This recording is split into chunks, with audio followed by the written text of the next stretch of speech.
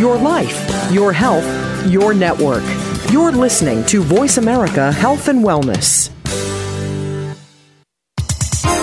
The following program is being brought to you on the Voice America Health and Wellness channel. For more information about our network and to check our additional show hosts and topics of interest, please visit voiceamericahealth.com. The Voice America Talk Radio Network is the worldwide leader in live Internet talk radio. Visit voiceamerica.com. The views and ideas expressed on the following program are strictly those of the host or guests and do not necessarily reflect the views and ideas held by the Voice America Talk Radio Network, its staff, and management.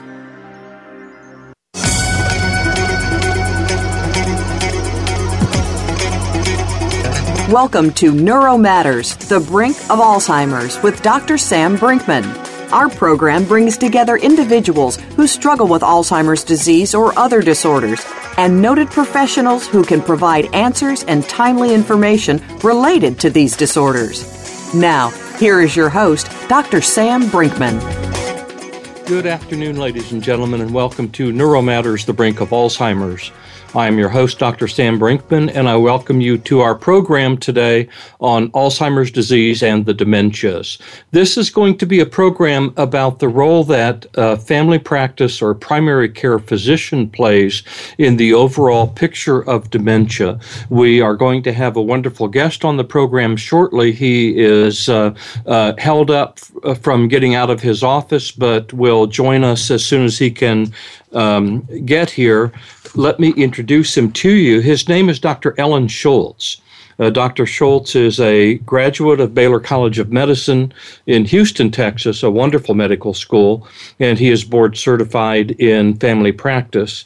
He has been practicing medicine since 1992 in the state of Texas and has had a somewhat varied career in the different roles that he has served. He was a military physician serving in the United States Air Force and was actually a flight surgeon at Tyndall Air Force Base in Florida at one time. And he had left the Air Force and has been in practice since that time. I have had the pleasure of knowing him for a number of years and have admired the work ethic, the integrity, the very high level of commitment that he has made to quality care for his patients. And he and I have had many discussions over the years about the kinds of things that need to be done to provide good quality care for persons with dementia. Now, there are many different kinds of physicians that work in the world of dementia. Probably most commonly, you see neurology and you see psychiatry, but there are others as well. But at the hub of all of this is the primary care physician. And so I felt that it would be a wonderful opportunity to have a discussion on this program with Dr. Ellen Schultz and how he sees the role of primary care in dementia care. Ellen has just walked into the office, and I am delighted that he got here. He is a heavily sought-after individual. Ellen, welcome to the program. I've introduced you and bragged on you, and we will go from here. Thank you very much, Sam. I'm glad to be here this evening.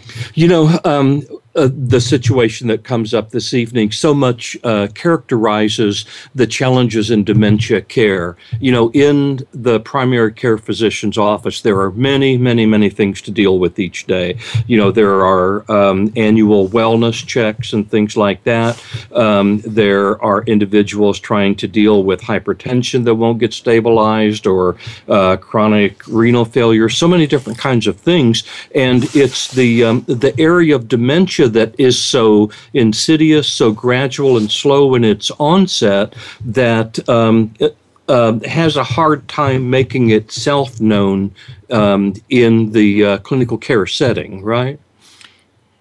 It does have a very insidious onset, and I think that it's critical for primary care to be aware of dementia.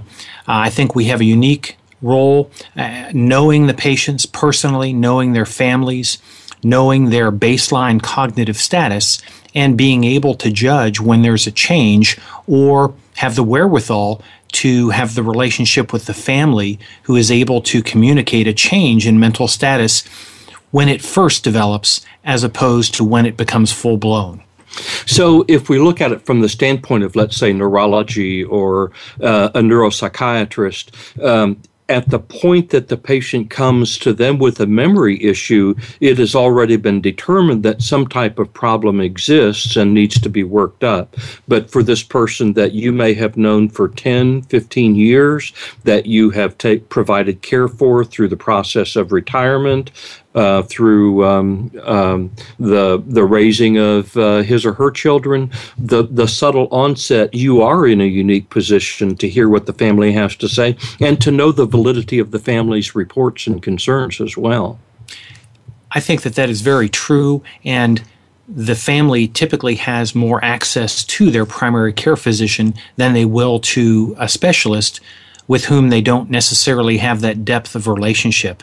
And in addition to seeing them through their relationships and their raising of children, we also know how they deal with other medical problems and kind of have a little bit of background on their cognitive status, as well as how they've dealt with other medical problems and how those could be affecting their thinking, and whether this is normal or whether it's a deviation from what we see usually and is some sort of manifestation of mild cognitive impairment or full-blown dementing illness.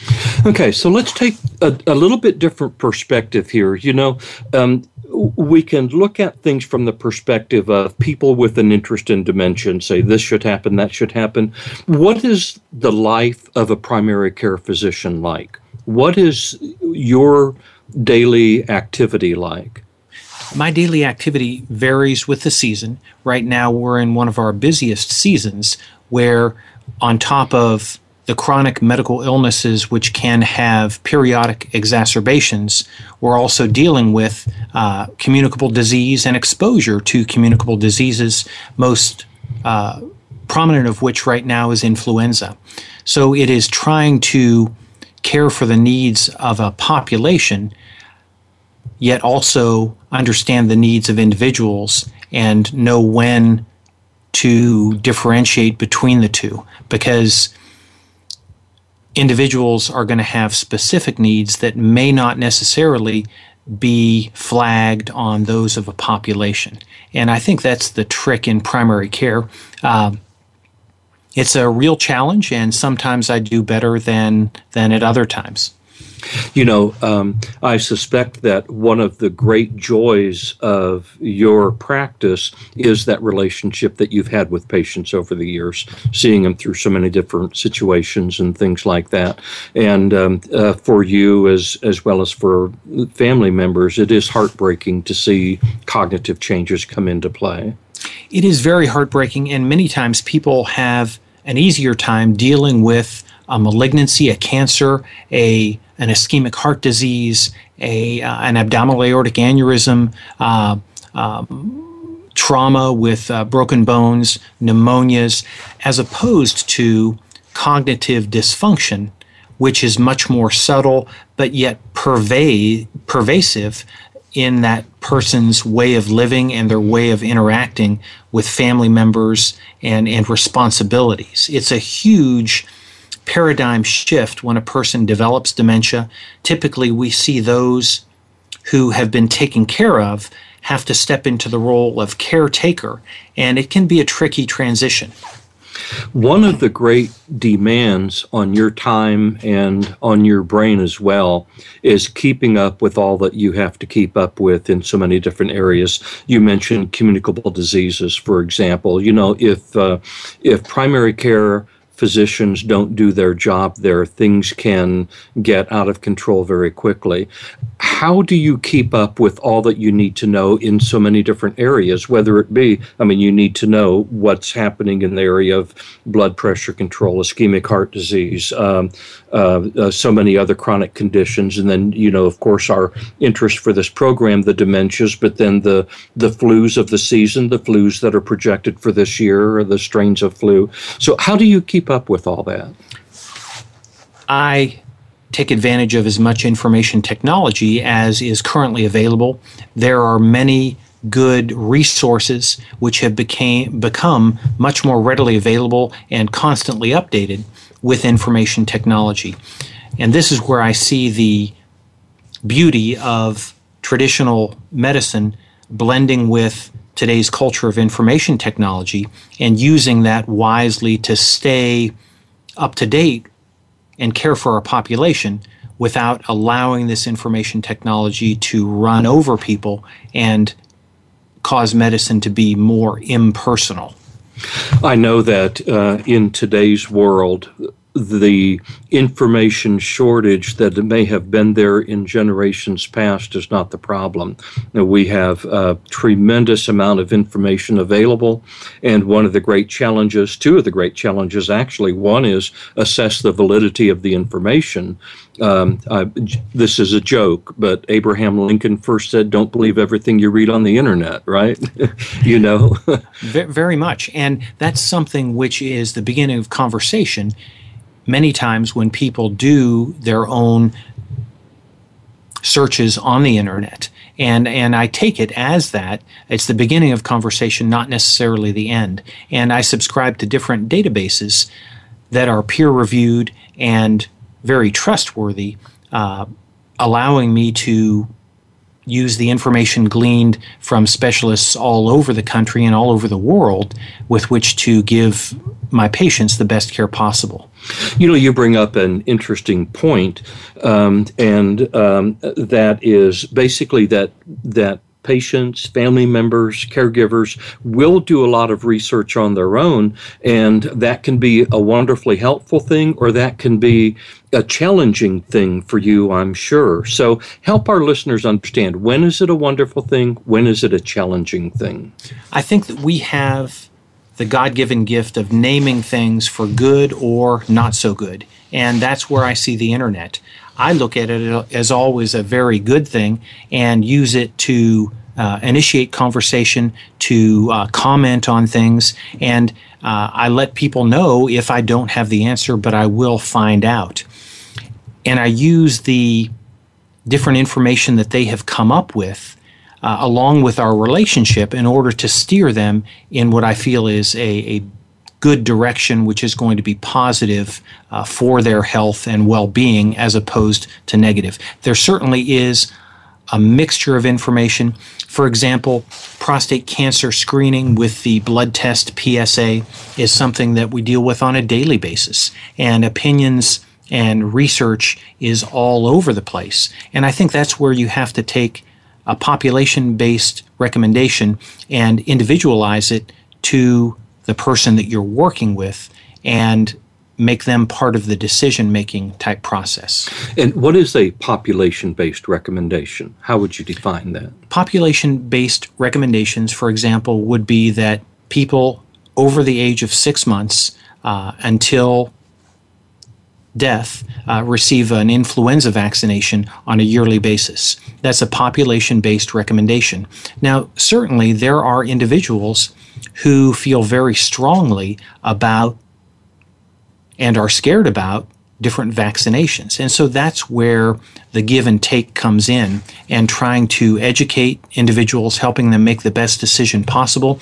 And even if they don't make the decision that I necessarily feel is the best, making sure that they know the alternatives should they develop an acute febrile illness with upper respiratory type symptoms, that they go for care when antiviral medicine will be effective, and that they know when to access care. Thank you. Well, we are going to go to a break, and we will be back in just a couple of minutes with Dr. Ellen Schultz. Please stay with us.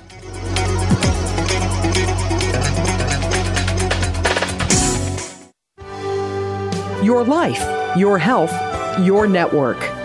You're listening to Voice America Health and Wellness. Where did I put my keys? What was I supposed to pick up at the grocery store? Why did I forget that appointment? These and other experiences cause us to wonder whether we or our loved ones are experiencing normal memory changes with age, or whether we are developing significant cognitive deficits. The Gray Matters system provides an efficient, economical, accurate approach to monitoring memory and executive functioning in older adults who are at increased risk of developing dementia. Gray Matters may be used in a primary medical care setting, long-term care facilities, retirement communities, and other settings. The system allows for determining whether an individual's memory abilities and executive functioning are in the expected range for age and education, and whether these abilities have changed significantly over time. As a result, older individuals can be given the assurance that they are maintaining good brain health. Gray Matters is a caring, proactive approach to managing the worries of cognitive decline in older persons. Gray Matters. Screen for memory disorders or forget it. By making some important changes in your life, you can move forward from where you are to where you wish to be. It is becoming the change you want to see. It can be a sort of experiment, if you will. On Moving Forward, Wellness One Step at a Time, your host, Dr. Serena Wadhwa, will introduce you to ideas that can help improve your health, relationships, and finances. You probably have at least one part of your life that needs improving. Make an appointment now to join us every Friday at 4 p.m. Eastern Time, 1 p.m. Pacific Time on the Voice America Health and Wellness Channel. Your life, your health, your network. You're listening to Voice America Health and Wellness.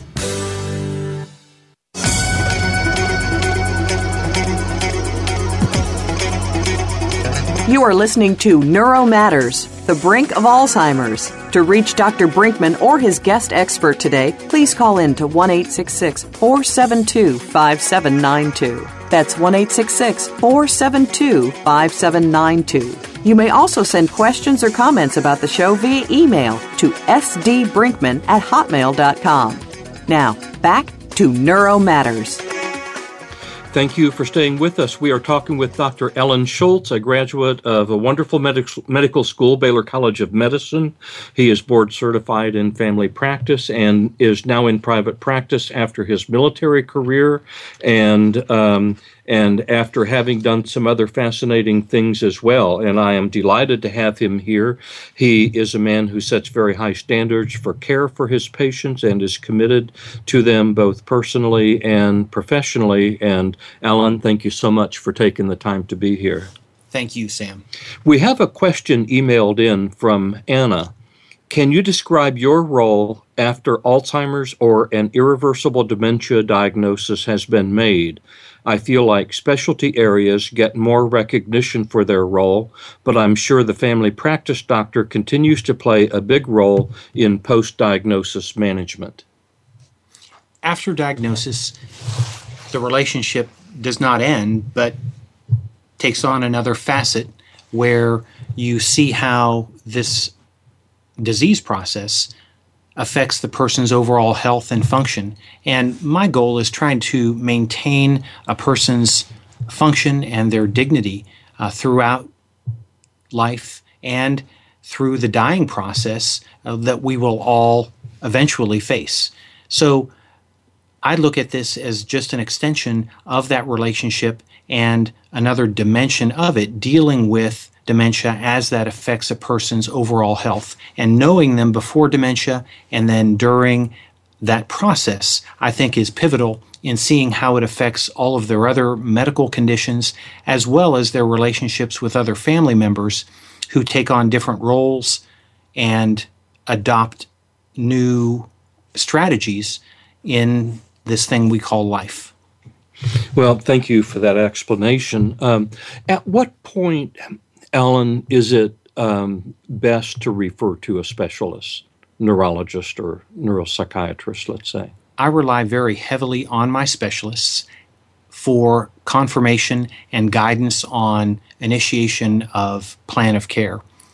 The other thing which is very important that I feel in order to use specialty care is to realize when I get beyond my expertise and there are difficulties with an initial treatment plan, what do you do then? And that's where I rely very heavily on my specialist colleagues and their wealth of knowledge and expertise in these specific matters.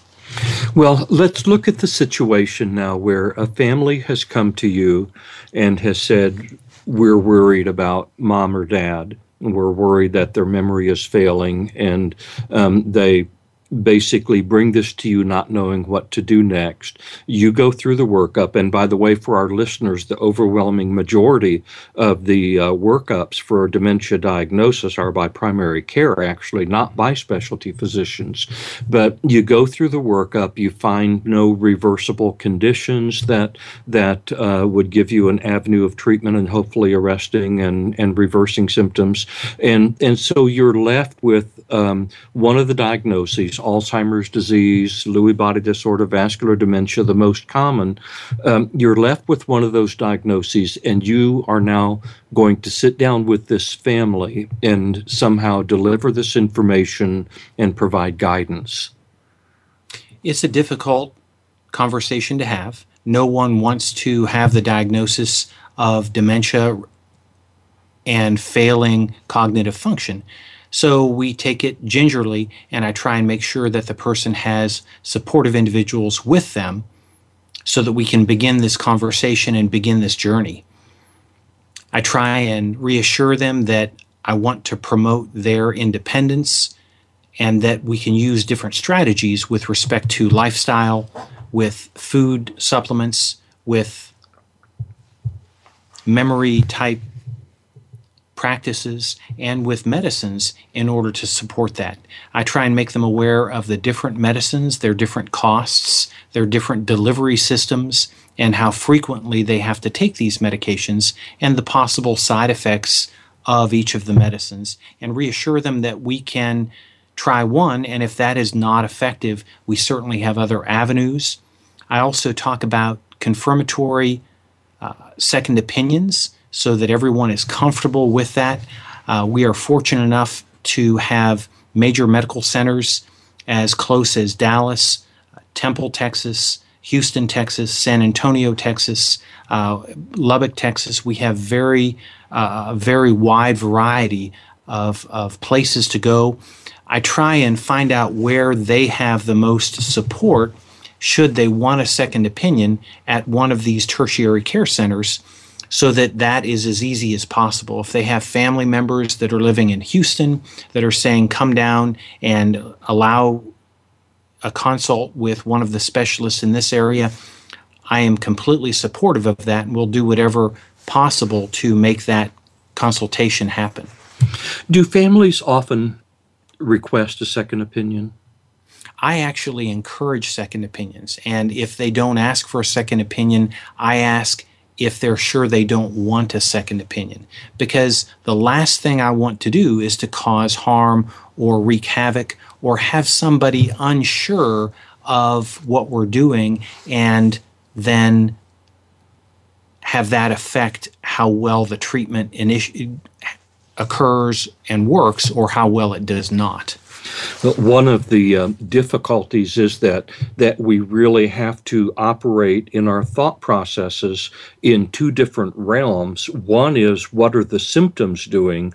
The memory impairment is either there or not there. The language impairment is either there or not there. But the other is, what is going on in terms of some neuropathological process? Is this a degenerative thing that follows the pattern of Alzheimer's? Is it a degenerative thing that's going to have the complications of Lewy body disorder with the visual hallucinations and things like that? Is it something more related to ischemic heart disease, generalized vascular disease, that would force a primary emphasis again on managing risk factors for cardiovascular disease? So we have two lines to think of here, and I guess on the one hand we could say dementia would be about the symptoms.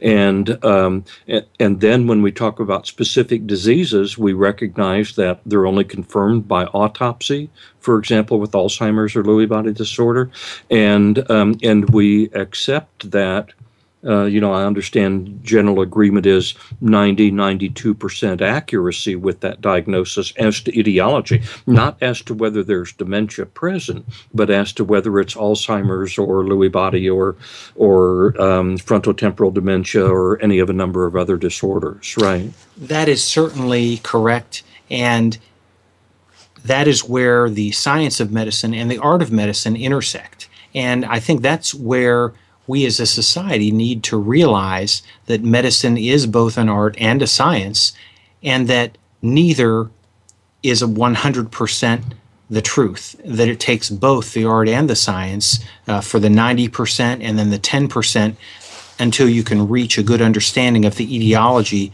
causing those symptoms. And that understanding may not be there initially.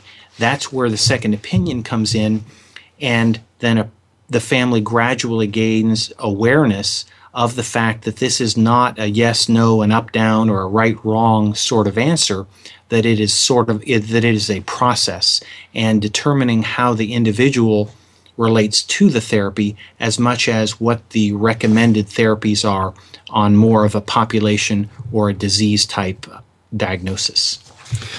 That is very well stated, and the needs of the support system, the family, especially normally there is one primary caregiver that steps up. It may be a spouse, it may be one of the children that lives nearer or something like that, but there's somebody that steps up that's going to need more training, more knowledge and education than the rest of them, and will sort of be the lead person in the whole situation, right? That is certainly correct, and you hope that that happens. In some instances, it does not, and that's where the real difficulty is, trying to support a person who does not have close family members. In our society, we have people living so far apart that many times it's not necessarily a family member, but someone from the community who has a relationship with that person who steps up. And it's always really nice to see. However, it can cause conflict then with the family members who are living distantly, how to fit into this relationship. Well, and of course also there's that for you and me frustrating and a heart-wrenching situation where an older person who is developing dementia simply does not have that family support, either due to trauma that has taken place through the family history, sometimes even over generations, unfortunately, or due to illnesses in the children, illness or early death in the children, prior death of the wife. And so we sometimes see that person who really is out there on his or her own having to manage this. Well, it's funny that you mention that, and actually it's not funny, but I have some people, a handful, who have reached their 90s and are approaching 100, and they, through their health, have outlived many of their peers, and for one reason or another, they may not have children, and so they find themselves dreadfully alone as they face these illnesses, one of which is dementia. Mm-hmm. Yeah, that's very correct. And of course, I may talk a little bit after the break. We're just about 45 seconds from a break here, but talk about other situations. There are unique situations that come up. We don't know what family members know about Alzheimer's and the dementia at the time that we sit down with them. We will soon find out, but I can think of several occasions in which I have had a man or a woman who has lost a spouse due to dementia, who has remarried, and now finds him or herself in the same situation after just a short time of marriage, married to somebody who is now receiving a diagnosis of dementia. So, there are so many different situations that it takes a lot of resources, a lot of flexibility and sensitivity, and a lot of commitment to try to see the way through, as I like to say, to walk the path with the patient and family. Well, we are going to go to a break, and we will return shortly with Dr. Ellen Schultz to talk more about the role of the primary care physician in the care of persons with dementia. So please stay with us. Opinions, options, answers. You're listening to Voice America Health and Wellness. Can grief be good for you? Absolutely. It gets your attention, helping you evaluate your choices and relationships. Your losses define who you are. Tune in each week for Good Grief with host Cheryl Jones. Our show features those who have made incredible transformations by grieving their losses. You'll learn how to find your courage and strength. You'll discover the important things in your life and how to let go of things that are less important. Good Grief airs live Wednesdays at 2 p.m. Pacific Time, 5 p.m. Eastern on Voice America Health and Wellness. Where did I put my keys? What was I supposed to pick up at the grocery store? Why did I forget that appointment?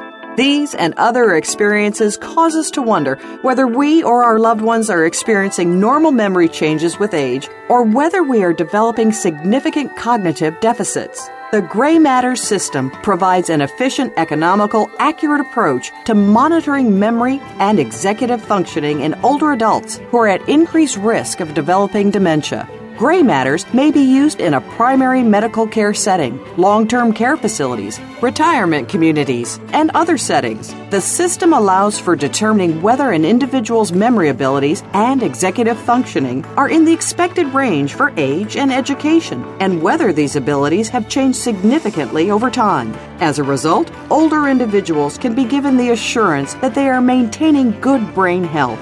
Gray Matters is a caring, proactive approach to managing the worries of cognitive decline in older persons. Gray Matters. Screen for memory disorders or forget it. Opinions, options, answers. You're listening to Voice America Health and Wellness.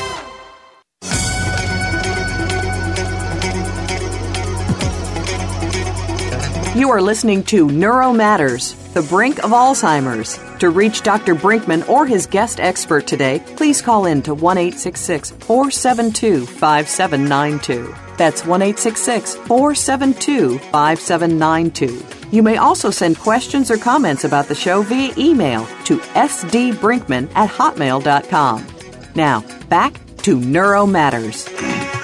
Thank you for staying with us. We are talking with Dr. Ellen Schultz, a graduate of Baylor College of Medicine, board certified in family practice, and after a many-faceted career now in private practice as a family practitioner for about 14 years or so, Ellen, that you've done family practice. And he is helping us to understand the perspective that a family practice person has in overall dementia care. It is generally the first place that the recognition of dementia comes up. It is the most common place that workup for ruling out reversible etiologies takes place. And he has been with the patient generally, he or she has been with that patient generally years before the diagnosis and will continue to be with that patient for years after the diagnosis. So, Ellen, again, thank you so much for being with us and for having this conversation with us. I would like to talk with you a little bit about this. You know, I've said half-jokingly many times, Medicare is a really, really excellent healthcare system for acute disorders. But for chronic disorders, which comprise the overwhelming majority of Medicare resources, which utilize overwhelming majority of Medicare resources, it's a system that really has not been able to catch up with the times. And so when we look at how much it costs our government, which means our taxpayers, to pay for diabetes care, hypertension care, coronary artery disease care, renal failure care, if we look at how much it costs to Medicare to provide care for those conditions, then we add dementia into the picture. Those persons who have dementia, the cost of care for those chronic health conditions triples or quadruples. And on the one hand, you're not surprised to hear that, you know, but yet on the other hand, what do we do about this? That is a very good question, and I think it's something that we're wrestling with as we speak. I have seen a phenomenal transition in how Medicare is delivered from the year 2000 till the current year 2014. And a lot of that has to do with what you just mentioned as far as doing a fantastic job managing acute illnesses, but struggling with managing the chronic illnesses. And I think that the reason for that is the chronic illnesses are more difficult to see. However, they consume huge amounts of resources in medication, and if not treated properly, lead to very expensive acute illnesses. So I think that the trick is figuring out how you can prevent the acute illness with more proper management, more timely management of the chronic illnesses. And unfortunately, that takes putting dollars into things that you don't get an immediate return from. Everyone can see the benefit of having a broken bone fixed, having a blocked heart vessel fixed immediately, but it's much more difficult to see the effect of exercise, the effect of proper dietary instruction, the effect of taking medication on a regular basis as opposed to sporadically on chronic illnesses. But you can bet, and the data seems to reflect the fact, that if not managed properly, these illnesses are far more expensive than their acute care cousins, brothers, and sisters. And the complicating impact of the presence of dementia would have, among other things, to do with what we generally refer to as compliance, although adherence is often the more correct word there. But is the patient doing what the patient is supposed to be doing by the instructions of their healthcare provider? And is that having a positive impact on the patient's level of functioning? And so one of the first things that comes to my mind with respect to adherence and compliance is does the patient even remember when he or she walks through the parking lot from the physician's office what the plan is and what the instructions are? So that alone can really complicate the care of the chronic medical condition, right? That is why it's so important for individuals to have support, both support in the office when they come in for examinations or telephonically for other people to be part of that exam room process, and for the caregivers to be aware of the plan in addition to the person who's actually experiencing it. And it does have a lot of factors that contribute to this. Education, the stage in the dementing process where a person is, the complexity of their medication regimen.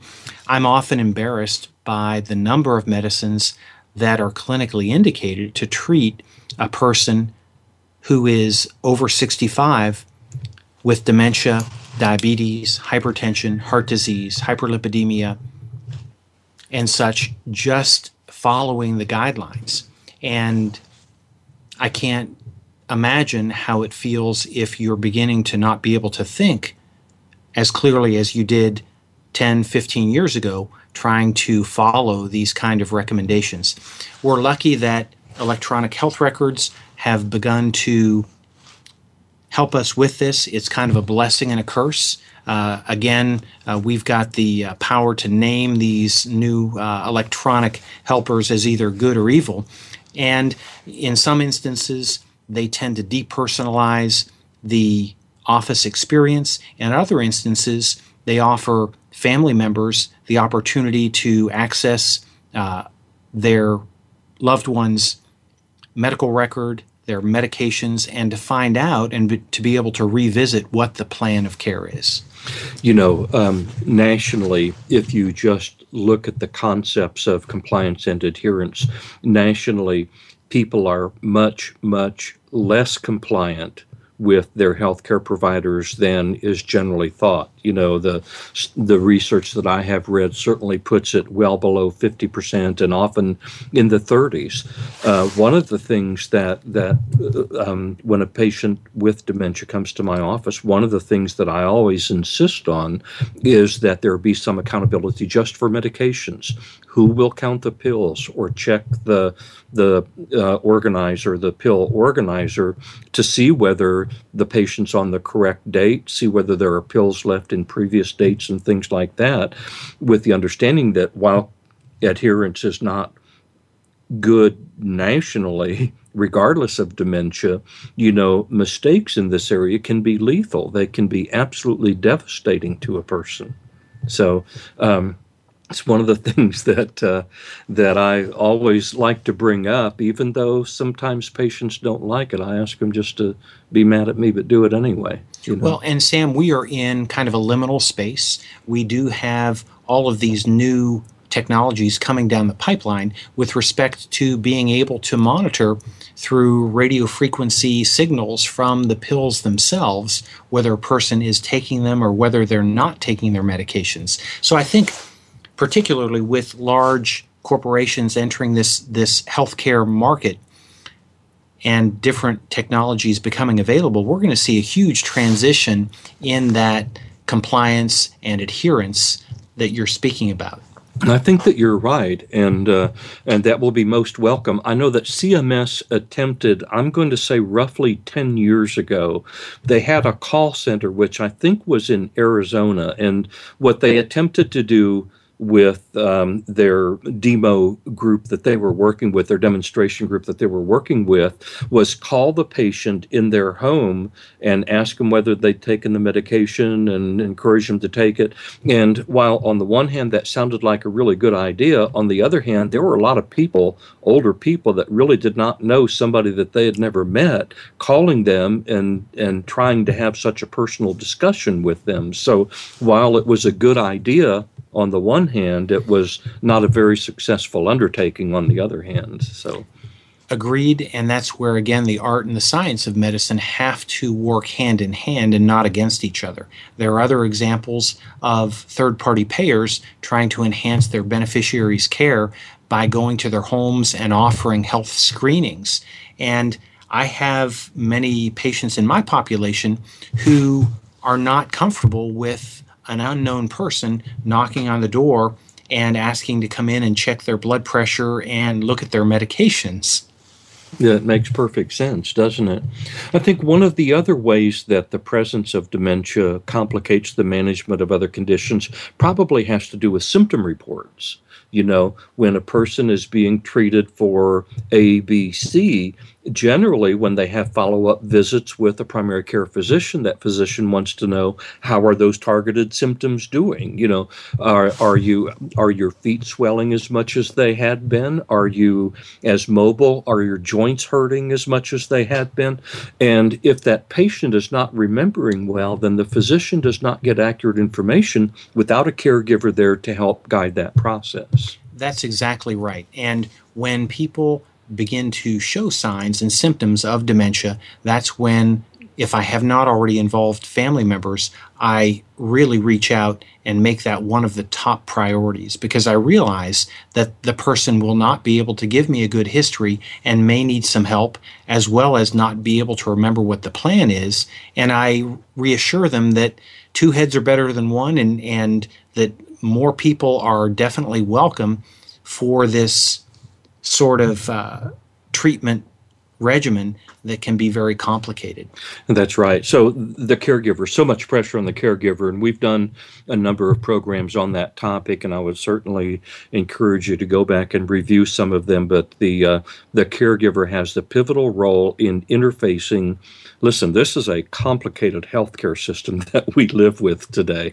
It is very, very complicated, and I would almost say if you can navigate the healthcare system cognitively, you're probably doing very well and better than most. Well, and Sam, just piggybacking on that, if you don't realize how complicated this system is, talk to any Medicare beneficiary and talk to them about their open enrollment and the process that they have to go through, picking what Medicare supplement they're going to choose or which Medicare Advantage program they're going to choose, and how that impacts which medicines they're going to have a larger or lesser copay for, and when they're going to hit the donut hole, all of these things. As if we can define that donut hole. You can, because you live with that donut hole every day, but... Well, and we did not even touch upon the cost of these medications and asking the person how they get the medications.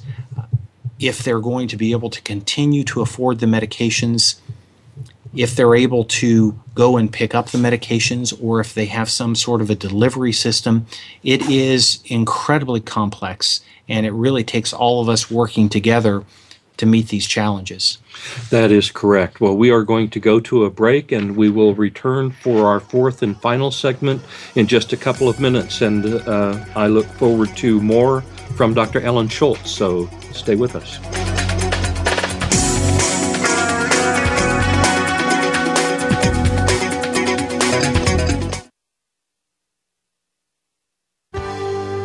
Your life, your health, your network. You're listening to Voice America Health and Wellness. Where did I put my keys? What was I supposed to pick up at the grocery store? Why did I forget that appointment?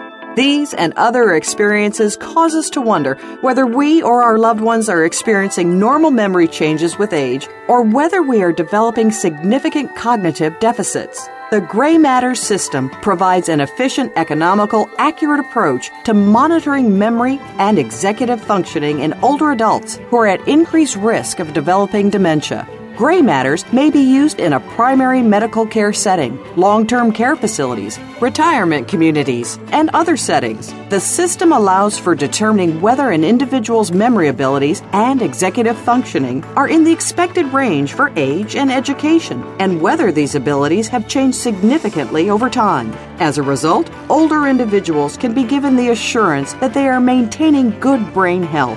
Gray Matters is a caring, proactive approach to managing the worries of cognitive decline in older persons. Gray Matters. Screen for memory disorders or forget it. Tune in to the Voice America Variety channel on the Voice America Talk Radio Network. Voice America Variety broadcasts a diverse array of topics, reaching a global community. Our experts come from all walks of life, and the topics they discuss are everything from current events, arts and entertainment, leadership, parenting, relationships, self-improvement, career advice, and a variety of other topics. Check us out today. You're sure to find something of interest. Voice America Variety. Talk on today's hot topics. Opinions, options, answers. You're listening to Voice America Health and Wellness.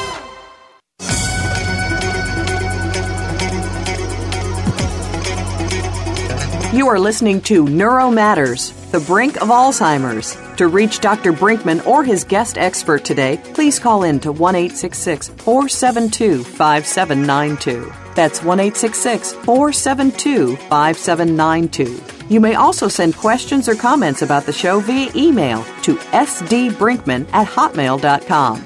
Now, back to Neuro Matters. We are back. Thank you for being with us. We are talking with Dr. Ellen Schultz, a physician board certified in family practice, a graduate of Baylor College of Medicine, a knowledgeable man. And Ellen, again, before we get to the end of the program, thank you so much for being here. We were talking about the medical compliance issue, and there are two things that arose from that. One point I wanted to make just briefly. One of the technological advances that I've really appreciated is once-a-day dosing. You know, when you have to take a medicine 4 times a day, the way that, and there are still some that have to be done that way, or even twice a day, the adherence does drop off simply because of memory. So once a day dosing is a lot simpler for someone with memory compromise to accomplish effectively. The other, though, you were mentioning cost of medications. Cost of medications is something that I deal with on a daily basis. It has to do with not just the cost of procuring a medication on a cash-based basis, but also depending on what that person's insurance is and what sort of a benefit is available. And I have found instances where a generic medicine will actually cost a person more through their copay than a name brand medicine. And unfortunately, these are very fluid and will change from year to year and sometimes even within the same year. So it's very challenging to put cost into this mix, especially when you're looking at different delivery systems, when you're looking at how many times a day these medications are dosed, as you mentioned, and when you're looking at, as I have to do, how they interact with all of the other medications that a person is taking. Some medications are in the form of a transdermal patch, and you really need to take into account, is that person exercising? What is their skin quality? Are they able to wear a patch? And when they put that patch on, then does it give them some sort of an allergic reaction because of the chemicals that cause the patch to stick onto the skin? So it is a real challenge determining cost and delivery and drug-drug interactions, which is why relationship, I think, is critical, and that people have access to their healthcare professionals in a timely manner, as opposed to just going without their medications because they can't afford it, because it causes them to feel worse than if they did not take it, those sorts of things. Well, I really appreciate your sensitivity to that issue. And as our listeners can understand from what you've said, it's not as simple as take 2 aspirin and call me in the morning. There's not a single medication that is applicable in every circumstance. And yes, sir. Well, and one thing which is particularly difficult is when you finally find the combination that works, then a third-party payer will determine that they are no longer going to cover that medicine. And you can write letters, you can complete paperwork, which is incredibly time-consuming, and still, even though it's the best combination for that person and they're tolerating it, you have to use a different medicine and then go through the same process. That is very frustrating, or the insurer changes. Either the patient makes a decision to go with another secondary policy, or for some individuals whose spouse may still be working, there's a change in employment, or the employer changes the policy. So there are so many nuances that can come up. Let me talk with you about this issue, time. How do you manage your time, and what can you do to get more of it? How do you manage all of the demands that are placed on you, whether it be letters to insurance companies or forms to fill out or pre-certifications, coordinating with the specialty physician, and still see all the number of patients that you need to see that day and spend enough time with them so that when they leave, they feel that they had good care? So how do you do that? That is a moving target, and I'm adjusting to that, probably with changes in my staff and how we organize our workflow. At least 4 times a year, we go through a significant change. A lot of it has to do with technology, and we try and maintain our focus as a patient-centered organization which values relationship and communication in a two-way manner with the people that we serve. I think that it's important to determine when things become unreasonable with respect to paperwork requirements. And when that occurs, I involve the patient's family, I involve the patient, and we come in and sometimes we will do a conference call in order to compose a letter or to communicate with a third-party payer or whatever is required in order to meet those needs. So it's definitely a work in process, and I don't think that there's any one right answer. I have a phenomenal staff that I work with, and they take care of our population as I cannot do alone. Very nicely stated, and it is a moving target. It's just an ongoing battle. Well, so an individual receives the diagnosis of Alzheimer's, the caregiver and hopefully other family members also are present, and there are a lot of things that they're going to need over the next few months and over the next few years. And I think that there are more resources available than people are aware of, but one of the challenges, especially that I have to deal with so often, is how do I match resources with the needs, as we identify the needs.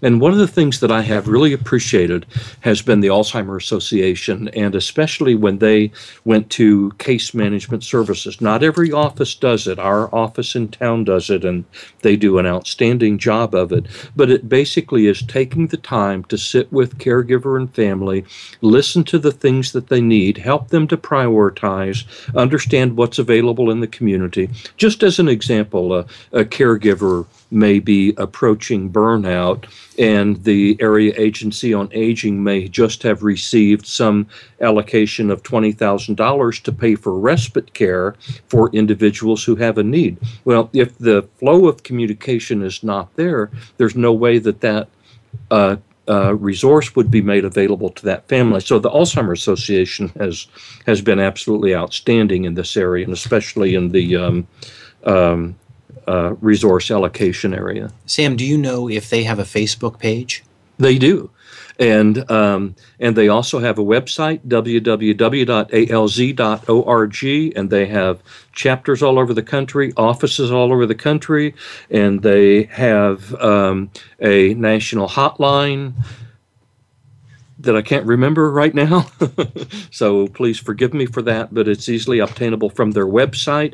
And not only do they have that hotline manned 24 hours per day, 365 a year, but they speak over 100 different languages on that hotline. So there are resources nationally and there are resources locally, and it's a matter of trying to comb them all together into what is needed at the time. Dr. Alan Schultz, thank you so much for taking the time with us and sharing your expertise and your experiences, and especially allowing the listenership to understand and know you. I'm very grateful to you for that, because I know there are so many demands on your time, and we will continue to do what we can to educate the public and to provide services, make new services available, provide advocacy efforts. There's so much to be done, but there are a lot of people out there trying to do it. Thank you so much for being with us today. Thank you for having me. I really appreciate it. All right. And thank you, listeners, for joining us. Good night.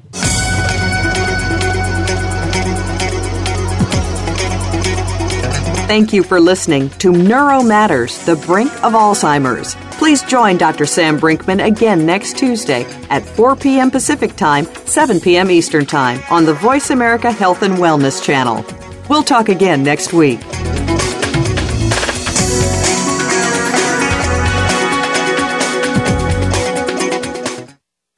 Thanks again for listening to the preceding program, brought to you on the Voice America Health and Wellness channel. For more information about our network and to check out additional show hosts and topics of interest, please visit voiceamericahealth.com. The Voice America Talk Radio Network is the worldwide leader in live Internet talk radio. Visit voiceamerica.com. The views and ideas expressed on the preceding program are strictly those of the host or guests and do not necessarily reflect the views and ideas held by the Voice America Talk Radio Network, its staff, and management.